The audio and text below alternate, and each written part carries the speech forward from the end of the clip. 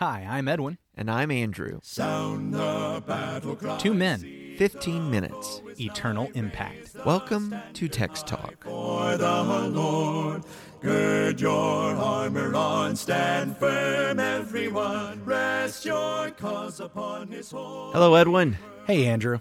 Hey, man, we're in the middle of the week. Can you believe it? It's already happening. Already Wednesday. Every week. It's just one day at a time we get there. We do it a day at a time, and today's day is a Psalm 20 day. Psalm 20.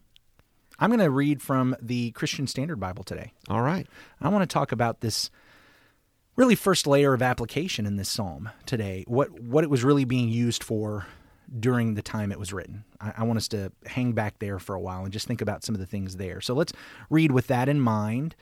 And Psalm 20 in the Christian Standard Bible. May the Lord answer you in a day of trouble. May the name of Jacob's God protect you.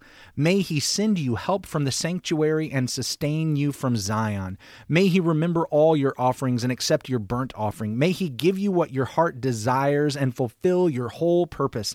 Let us shout for joy at your victory and lift the banner in the name of our God. May the Lord fulfill all your requests.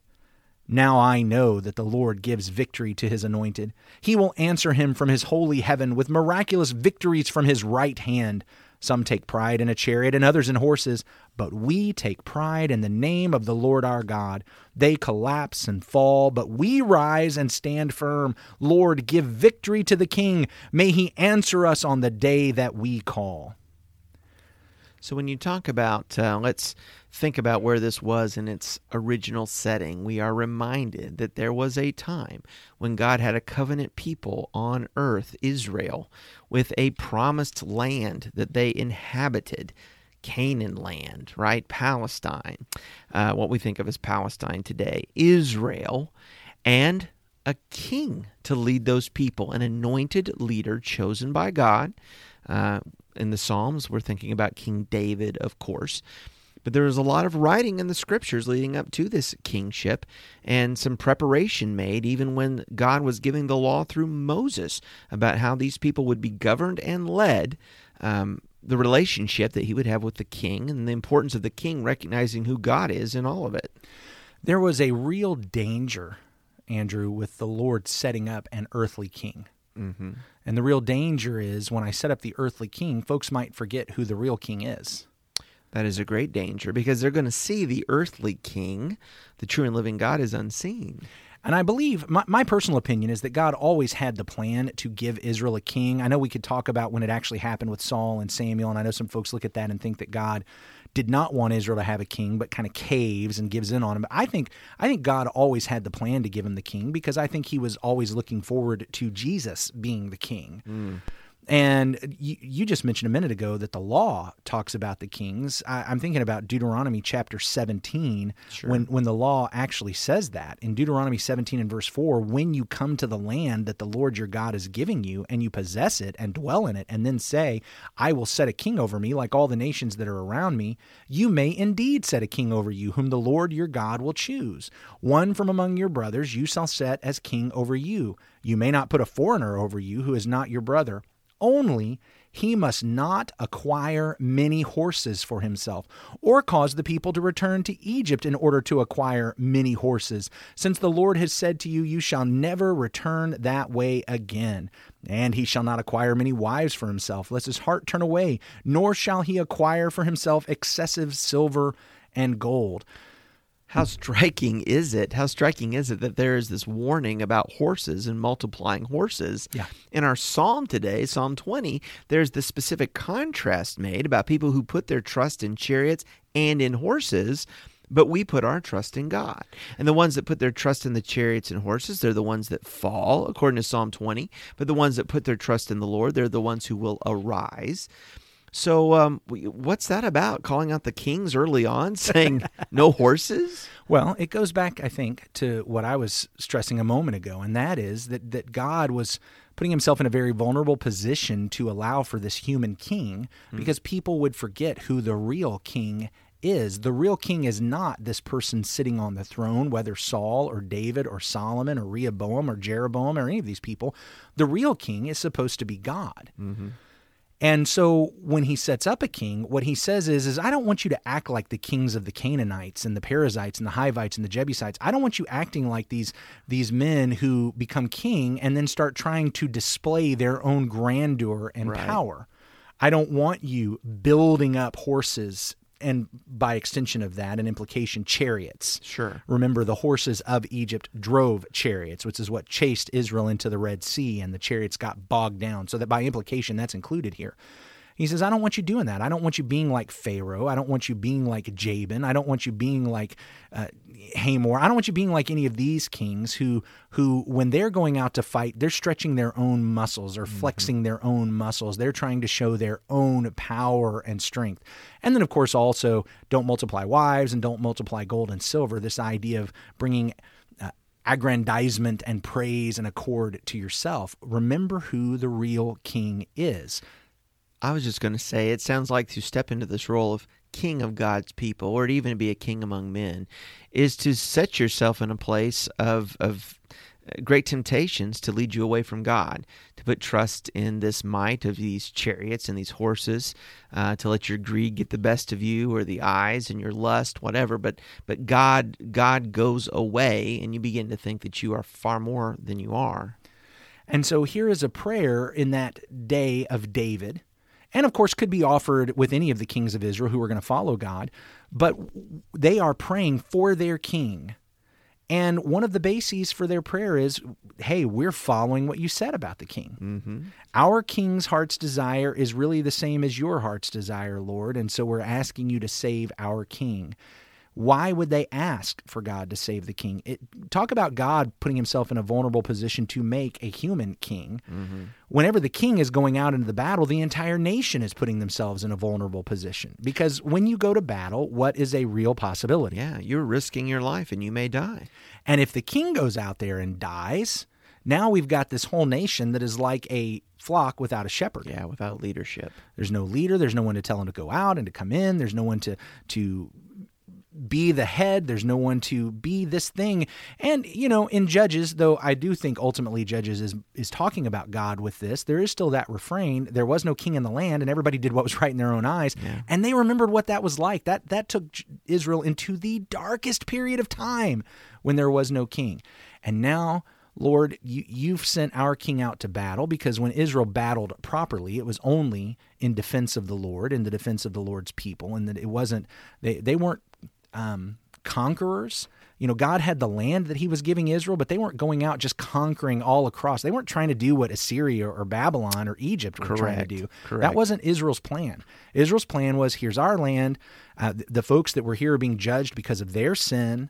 The God of the universe is judging them. It wasn't the kind of conquest that most kings went on. Right. It was, Lord, we've got your plan in mind, and so we're praying for our king, David, Solomon, Rehoboam. The problem is a lot of those kings didn't actually follow God's law for Israel or the kings. It's true. I mean, when we look at those warnings given that you just read in Deuteronomy, we see how a great king like King Solomon violated all of them, and he was about multiplying horses and wives and gold and the whole deal. Mm-hmm. When we look at Psalm 20 and we see it as a prayer and a meditation, perhaps on the eve of battle, it puts me in mind as well of Deuteronomy chapter 20 and some of this other preparation given in the law. Yeah, where it says in the scripture there, when you go out, Deuteronomy 20 verse 1, when you go out to battle against your enemies and see horses and chariots and people more numerous than you, do not be afraid of them, for the Lord your God is with you, who brought you up from the land of Egypt. So it shall be when you are on the verge of battle that the priest shall approach and speak to the people, and he shall say to them, Hear, O Israel, today you are on the verge of battle with your enemies. Do not let your heart faint. Do not be afraid. Do not tremble or be terrified because of them, for the Lord your God is he who goes with you to fight for you against your enemies, to save you. So there it is said in verse 2 that the priest has a role here to be reminding the people of who their God is. And I see how this Psalm 20, would be such a poetic and powerful way to do that. So there's the direction that the priest is giving the people, but then there's on behalf of the people offering up this prayer. And what a reminder it is. Our God saves the anointed. This is the Lord's anointed. He is the one that's going out and fighting this battle. Our God is with him, and we're praying on behalf of him. We are praying this blessing on his behalf, and we know that God's going to grant it because this is what he has promised all the way along when we are surrendering and submitting. You know, imagine what a terrifying prayer this might be if you realize you're one of the chariot drivers. Wait a minute. You mean we're not supposed to be trusting in this? Why are we driving a chariot here, Solomon? Why are we driving a chariot here, Jeroboam? Right. Why, I don't want to be the guy driving the chariot because that's not who we're supposed to trust in. So what an interesting thing that this psalm would be, even of instruction on the eve of battle. Hey, where is my trust? Where is my hope? Yeah, and it's not all hanging on the chariot or the chariot driver either, is it? I think about a place where this. I know this psalm is not specifically mentioned, but I think about the battle that Jehoshaphat fought in Second Chronicles 20 or something like that.